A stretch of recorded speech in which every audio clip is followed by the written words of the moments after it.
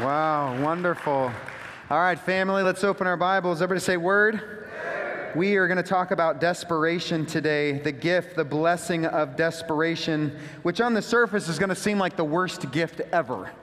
We don't like the concept of desperation, but I'm going to make a statement right now. Unless we are willing, we will not experience the power of God in our lives. It's like it's this incredible door that opens when we are willing. But if we are not willing, we will not experience the power of God in our lives. And when I talk about willing, what I'm talking about is a willingness to approach God on His terms. And a willingness to turn to Him and to stop being the God of our own life and to stop trying to will our own purposes and our own plans and our own desires, but a willingness to approach God on His terms and to allow God to do through us the miraculous and to experience a fullness of His presence and to experience a fullness of His presence and power within us. But unless we're willing, and I'll tell you, nothing will make us more willing than desperation. Because when things are going well and the sun is shining and the bank account is full and we're strutting down the street, yeah, we're pretty big on ourselves. Everything's going great. But you know what? In that moment, we may just be drifting farther and farther away from the Father's heart. Sometimes sunny skies, when things are good, our spiritual life gets real dry. But then we're blessed with the opportunity with storms and with trials, and they may not seem like blessings, like suffering. How is that a blessing? Well, because it leads us to a place of desperation. I define desperation this way. I say I define it. This is definition provided by an online dictionary. Desperation is that feeling you have when you are in such a bad situation that you will try anything to change it, even turning to Jesus.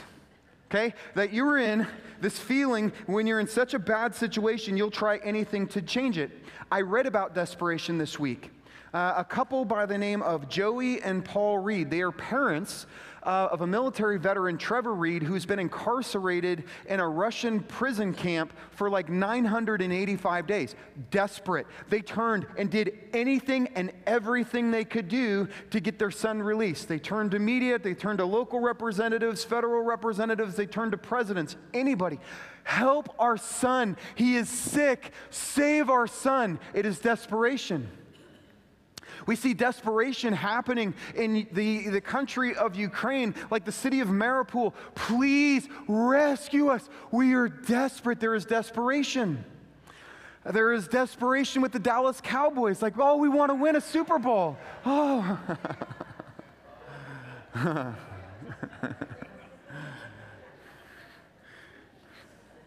Maybe they'll try anything. But here's the thing, we don't have to go overseas. Okay, we don't have to read the newspaper to find desperation. We can find it in our own life. Those seasons and times where we're just absolutely desperate and we're literally brought to our knees and we realize that we are desperate for Jesus because Jesus is all we have. And in that, we are in the most blessed state because we're grabbing a hold of the one who can hold us. Matthew chapter 9. Verses 18 through 26, desperation on display. While Jesus was saying this, if you'll remember from last week, there was a couple of religious dudes that came up and they wanted to ask Jesus about fasting.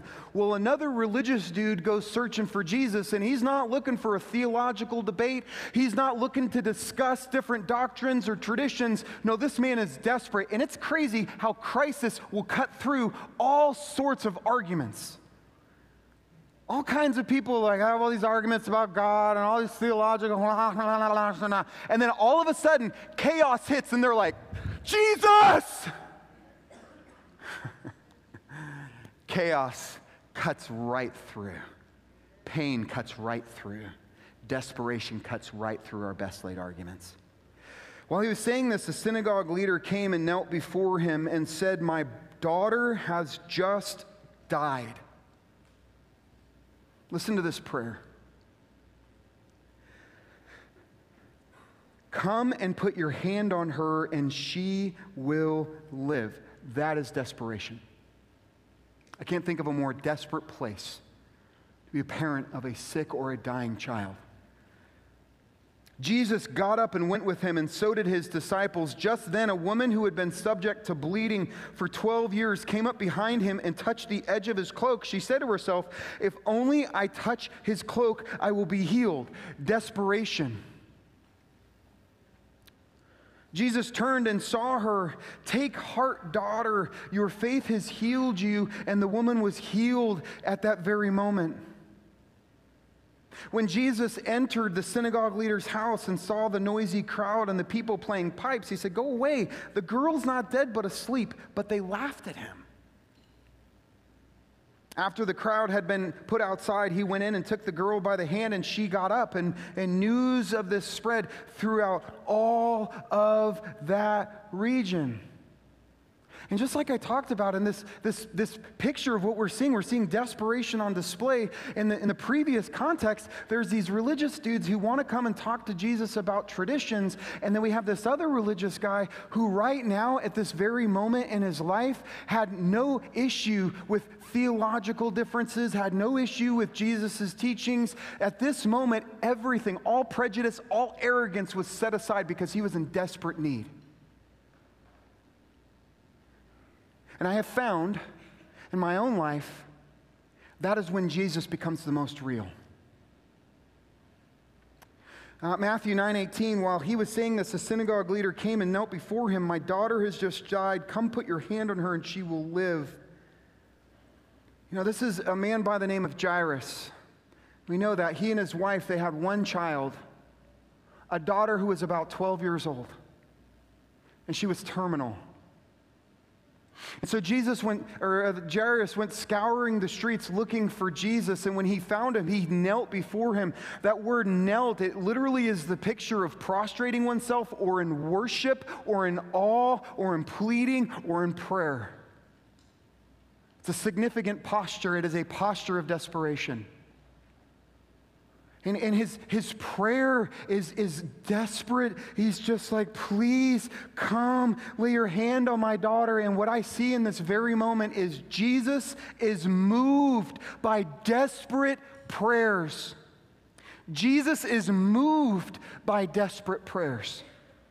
Because in verse 19 we read, Jesus got up. He starts moving towards Jairus' house. Like in this very moment that this desperate prayer is being prayed, like Jesus starts moving in the direction of desperation. And he went with him, and so did his disciples. And so Jesus, moved by this man's desperate prayers, start walking through the streets.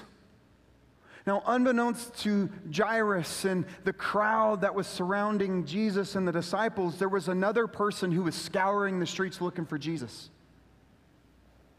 It was another desperate person. And we are introduced to her in verse 20. Just then, a woman who had been subject to bleeding for 12 years came up behind him and touched the edge of his cloak, saying to herself, "If only I touch his cloak, I'll be healed." This particular woman, and we know that like for 12 years she had suffered terribly. She had spent everything she had turning to any type of doctor or any type of medicine. She was now completely broke. She was completely separated from her community. She was desperate. She had a 12-year menstrual flow of blood. You know, this past week, I had this incredible case of poison ivy on my legs, just oozing pus.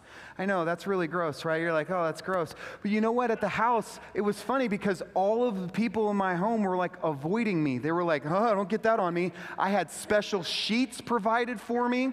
I had special towels provided for me. I was allowed to spend time a little isolated from everybody because nobody wanted to get that stuff on them. I went to the doctor, I got a shot, all of a sudden it started to clear up. But think about this, for 12 years, this woman was dirty. Nobody wanted to get near her. Nobody wanted to touch her. She was gross and unclean. And in this desperate moment, she weaves her way through the crowd with this one prayer, "If only I touch his cloak, please, Jesus, heal me." And in this very moment, we read, and a quote from here, Mark 9:29, immediately her bleeding stopped, and she felt in her body that she was freed from her suffering. Immediately. 12 years of suffering healed by a touch. I mean, what would that experience be like? Could you imagine suffering with something for 12 long years, day after day after day, with no end in sight, but just to this moment in desperation of reaching out to Jesus, the second her fingertips touched his garment, she knew.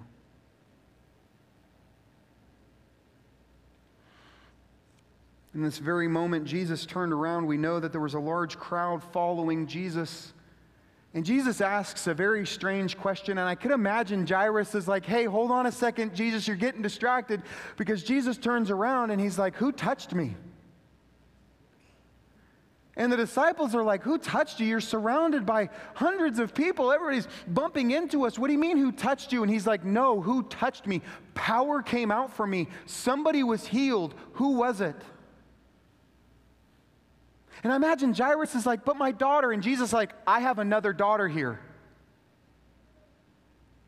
Who are you? The crowd stops.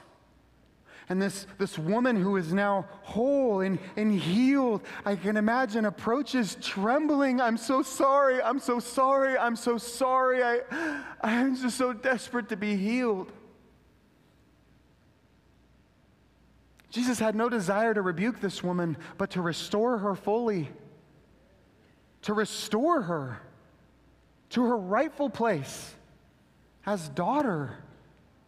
Matthew 9, chapter 9, verse 22, Jesus turned to her. I imagine Jesus lifted up her chin, got down at her level. Take heart, daughter. What a tender term. He said, your faith has healed you. And the woman was healed at that very moment. All I can say about that verse is faith is powerful. I mean, that's all I can see. That literally faith and desperation led to the miraculous. This woman experienced the miraculous specifically because she reached out to Jesus in faith. Had this woman not reached out for Jesus, she would not have experienced healing.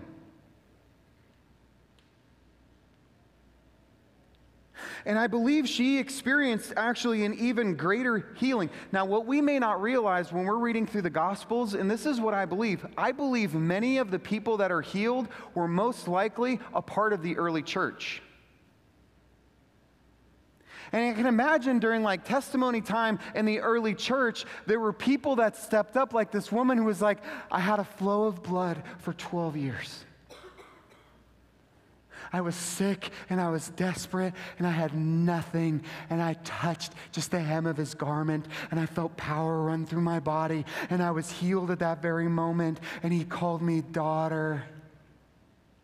I love Jesus.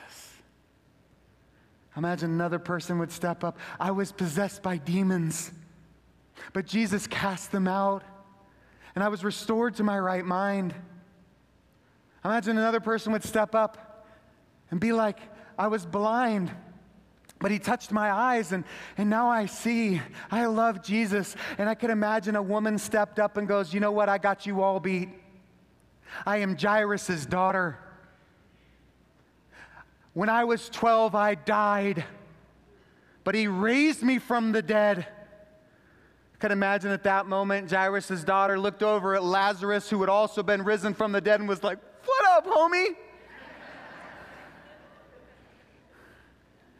And because we've been risen and because Jesus has risen, we will rise. Because Jesus is the resurrection and the life. Matthew 9:23.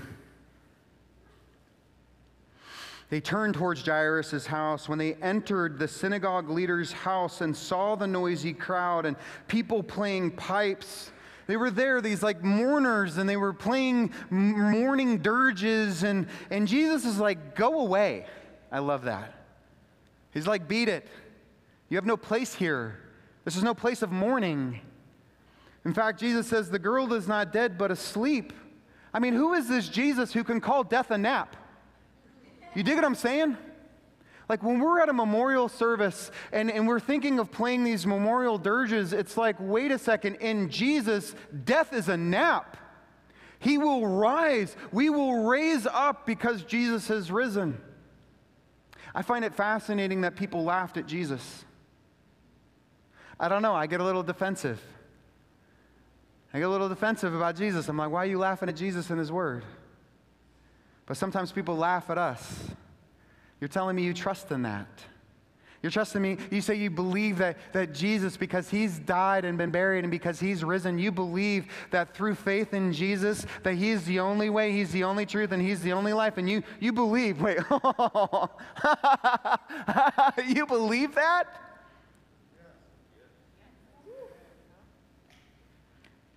To which Jesus says, it's time to clear the house of the people who have no faith. Verse 25, it was time for the crowd to go. He put them outside. He went in. Check this out. Took the girl by the hand, and she got up. I'm going to read that again. I don't know if we understand the full weight of what we just read. After the crowd had been put outside, he went in and took the girl by the hand, and she got up. Okay, I'm going to say it again, because I don't think we're getting this. We read this stuff, and we're like, oh yeah, another healing. Jesus raised another dead person. Okay, I want you to just really read this and consider what just we are witnessing right here. He went in, took the girl by the hand, who was dead, and she got up.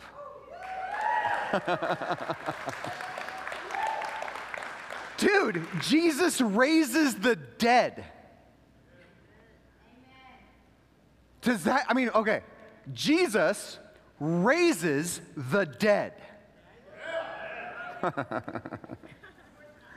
You want it one more time? Okay, I'm going to start over here. Jesus raises the dead. Yeah. I mean, at this very moment, he touches her hand. Life rushes back into her, and she wasn't raised to her sickness. She was raised to full health. And in fact, in Luke's gospel, we see Jesus like, hey, get her a snack. She's hungry. Because apparently being raised from the dead makes us hungry. Which is why when Jesus returns for his church, the dead in Christ will rise first. He's like, okay, time to get up. And that we will be with him and we'll be brought into his presence and we're going to feast. Because apparently resurrection makes us hungry and we are going to feast with Jesus. Oh, man. Oh, man, this stuff should be, this should be alive in our life, This is not some dry, dusty page. This is living and active. It's sharper than any two-edged sword. It's alive. The Word is alive because Jesus is alive. Jesus is the Word. Matthew 9:26, and I love this. News spread through all that region. Well, yeah. Yeah.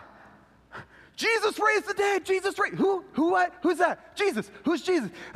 Come on, you got to meet him. Jesus. He raised the dead. Jesus raises the dead. And wouldn't that be crazy if like the news spread through God's people, the good news that we literally carried Jesus everywhere we went. And we told people like, Jesus raises the dead. Oh yeah? Prove it. Look at me. I was dead. Now I'm alive. I was spiritually blind. Now I see. Jesus raises the dead. Well, maybe Jesus can raise my life. He can. He can because Jesus is risen. Really? Is that for me? Yes. It's a good news. That's pretty good news.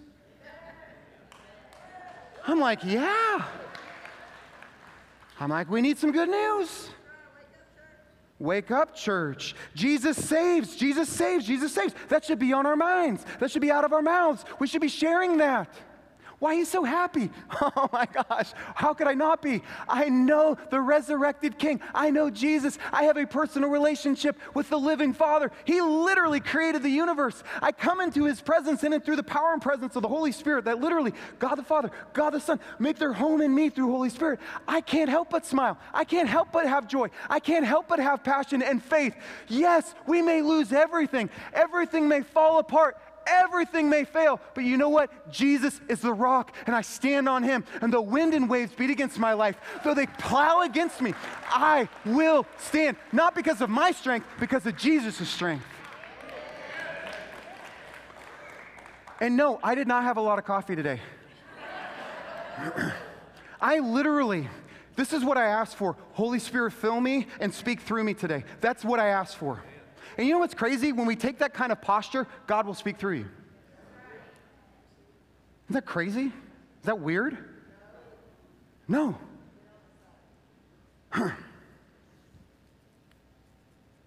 So 2 blind men apparently heard this. And they go looking for Jesus. This was crazy because when news spread, people go looking. Which is the irony is not lost. I mean, like 2 blind guys go looking. But that's exactly what happens, and that's exactly where we're going to be at next week for Mother's Day. Well, I can't wait for Mother's Day. Any moms in the house? Anybody here have a mom? Y'all better be sharp. You better do something nice, fellas. I got something real nice planned. I just don't know what it is yet. 5 boys. My wife is the mother of 5 sons. 6, actually. I better do something nice. I better start today. It should be every day. Okay, so an application. I'm going to leave you with a few applications. Unless we are willing, we will not experience the power of God in our life. Okay, unless we're willing. Check this out. If the woman had never reached out in faith for Jesus, she never would have been healed. The flow of blood would have been hers for the remainder of her life. If Jairus had not reached out to Jesus in faith, his daughter never would have been healed. If you, me, all people, if we do not reach out to faith to Jesus, we will not experience healing. If we don't ask, we will never receive. If we don't seek, we will never find. If we never knock, the door will never be opened. Ever. Now, am I saying that every time we reach out for Jesus for healing or for a miracle or that person that you're praying for is going to be physically healed? Is that always going to happen? We know that's not true.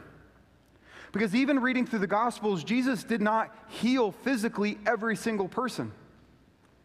But I do know this, that the greatest healing we experience is not always physical. In fact, the greatest healing happens in our souls, regardless what's happening in our bodies. But I'm going to make this statement, and you all need to hear this. Are you listening, church? Do you have ears to hear? Let this shape your prayer life. Let this shape the way you view your world. Let this impact the way you interact with other people. Let this be a part of your thinking every single day. Here it is.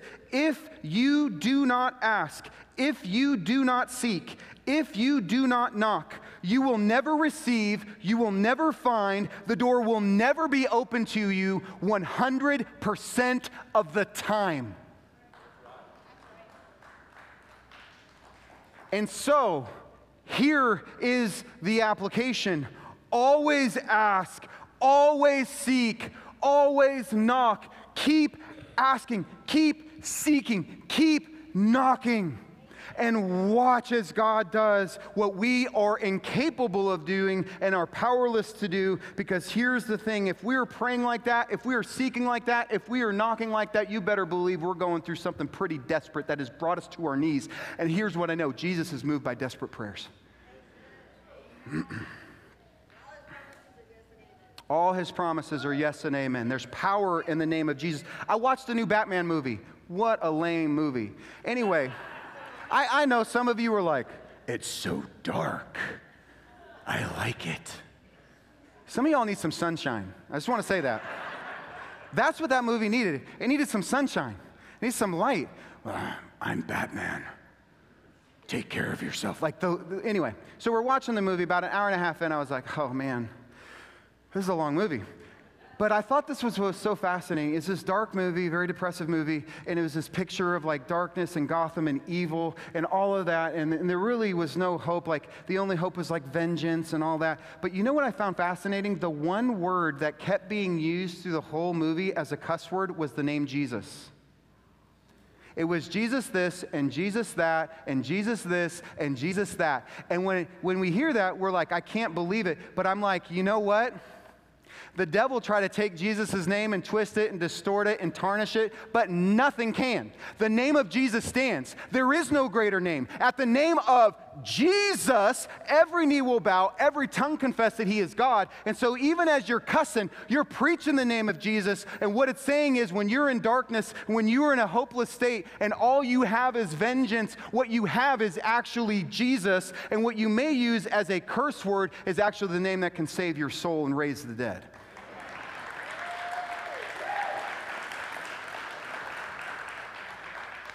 And Marvel's better anyway. Was that all right, Adrian? I feel like that's the one thing I'm going to get an email about. I can't believe you said Marvel's better.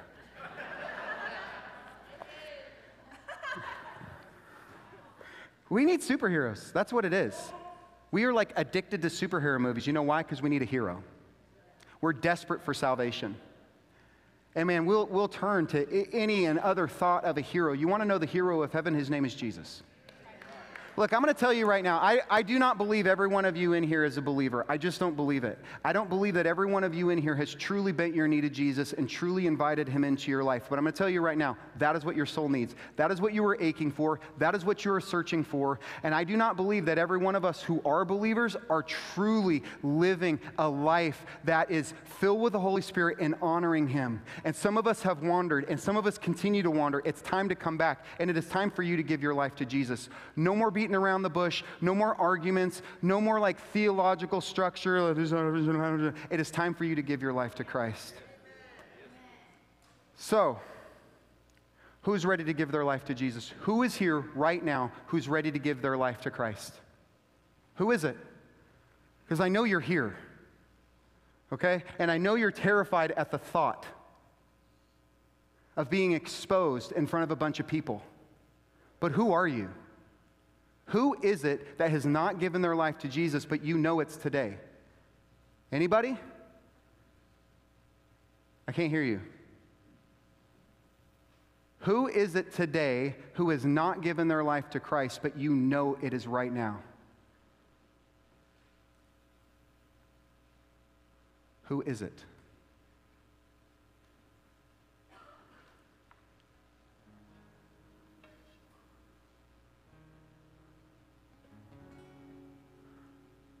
Why do you hide? Why?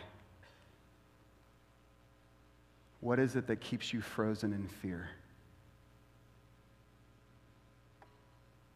It's keeping you from the one who loves you,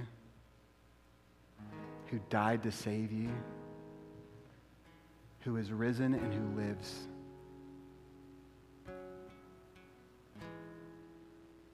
I know you're here. And you've been here. Yeah, you've been here before.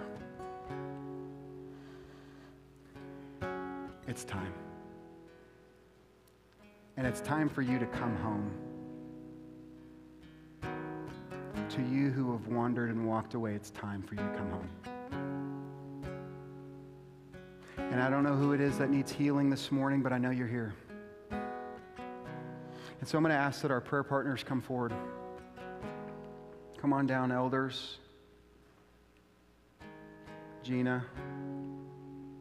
Where are you, Pat? Mary. Come on down here. My lovely wife. So these prayer partners are down here to pray for you. There's power in prayer. Don't walk out of here without the prayer you're so desperate for. So we're going to sing this song, and we're not going to be in a big hurry, and we're going to ask Holy Spirit to move in here. And for you, who you know I was talking to you. I just can't let it alone. It's like, dude, it's so heavy on my heart. Don't leave here without him. And so, Lord, we approach you as a church and as a congregation. Lord, I just feel your presence here. I just know you're moving here in power and presence. I know you're moving and shaping hearts and minds. And Lord, you're drawing us to your throne. You're drawing us into your presence. Holy Spirit, draw us. If it is you who I've been speaking to, and you know it is time for you to give your life to Jesus, to finally surrender your life, come forward for prayer. If you know today that it's time to return back and it's time to no longer wander, it's time to get back into the fold, come forward for prayer. If you need healing right now, healing over addiction, healing in your marriage, healing of any form, whether physical, emotional, spiritual, come forward for prayer. So we're going to allow God to move here in this place. Come when you're ready.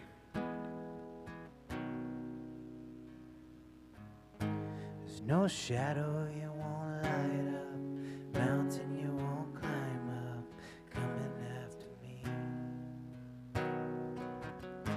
There's no wall you won't kick down, lie you won't tear down, coming after me.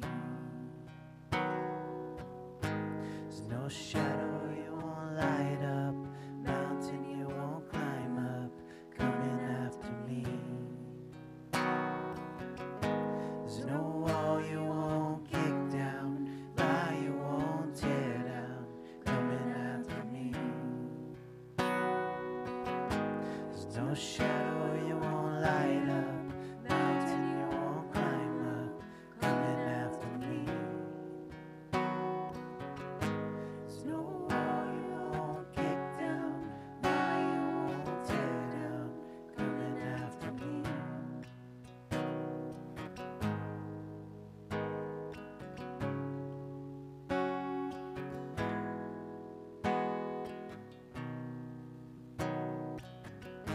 Before I spoke a word, you were singing over me.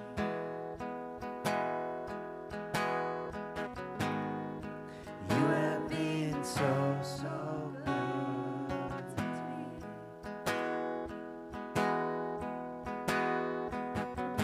Before I took a breath, you breathed your life in me.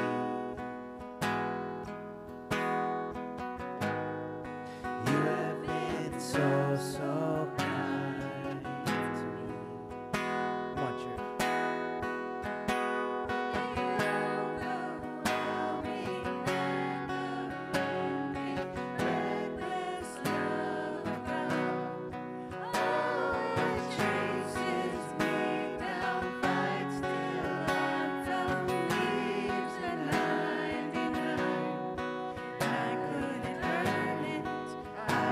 Deserve it.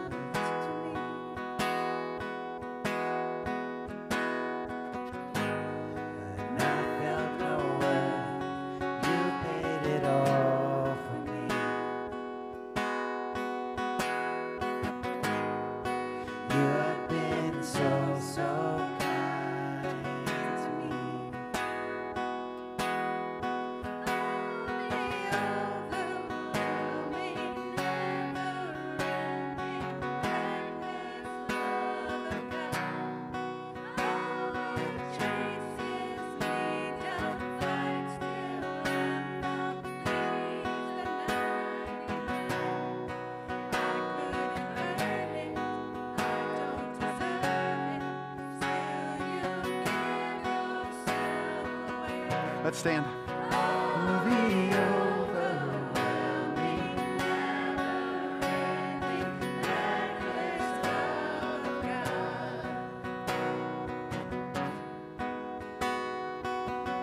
Now it is time to go into the world in peace. Have courage. Hold on to what is good. Honor all men. Strengthen the faint-hearted. Support the weak. Help the suffering. And share the gospel. Love and serve the Lord in the power of the Holy Spirit. And may the grace of our Lord Jesus Christ be with you all till we meet again, same time, same place next week. In fact, don't wait till next week. Believers, spend time with one another. Love one another. We need the fellowship of the saints. But I don't want you to forget, family, that you are loved. Now lavish that love on one another, and let's go take Jesus to these streets. Let's go tell people that Jesus saves. Let's go tell them that he raises the dead, and let's go shine love on the city. Amen? We'll see you next time.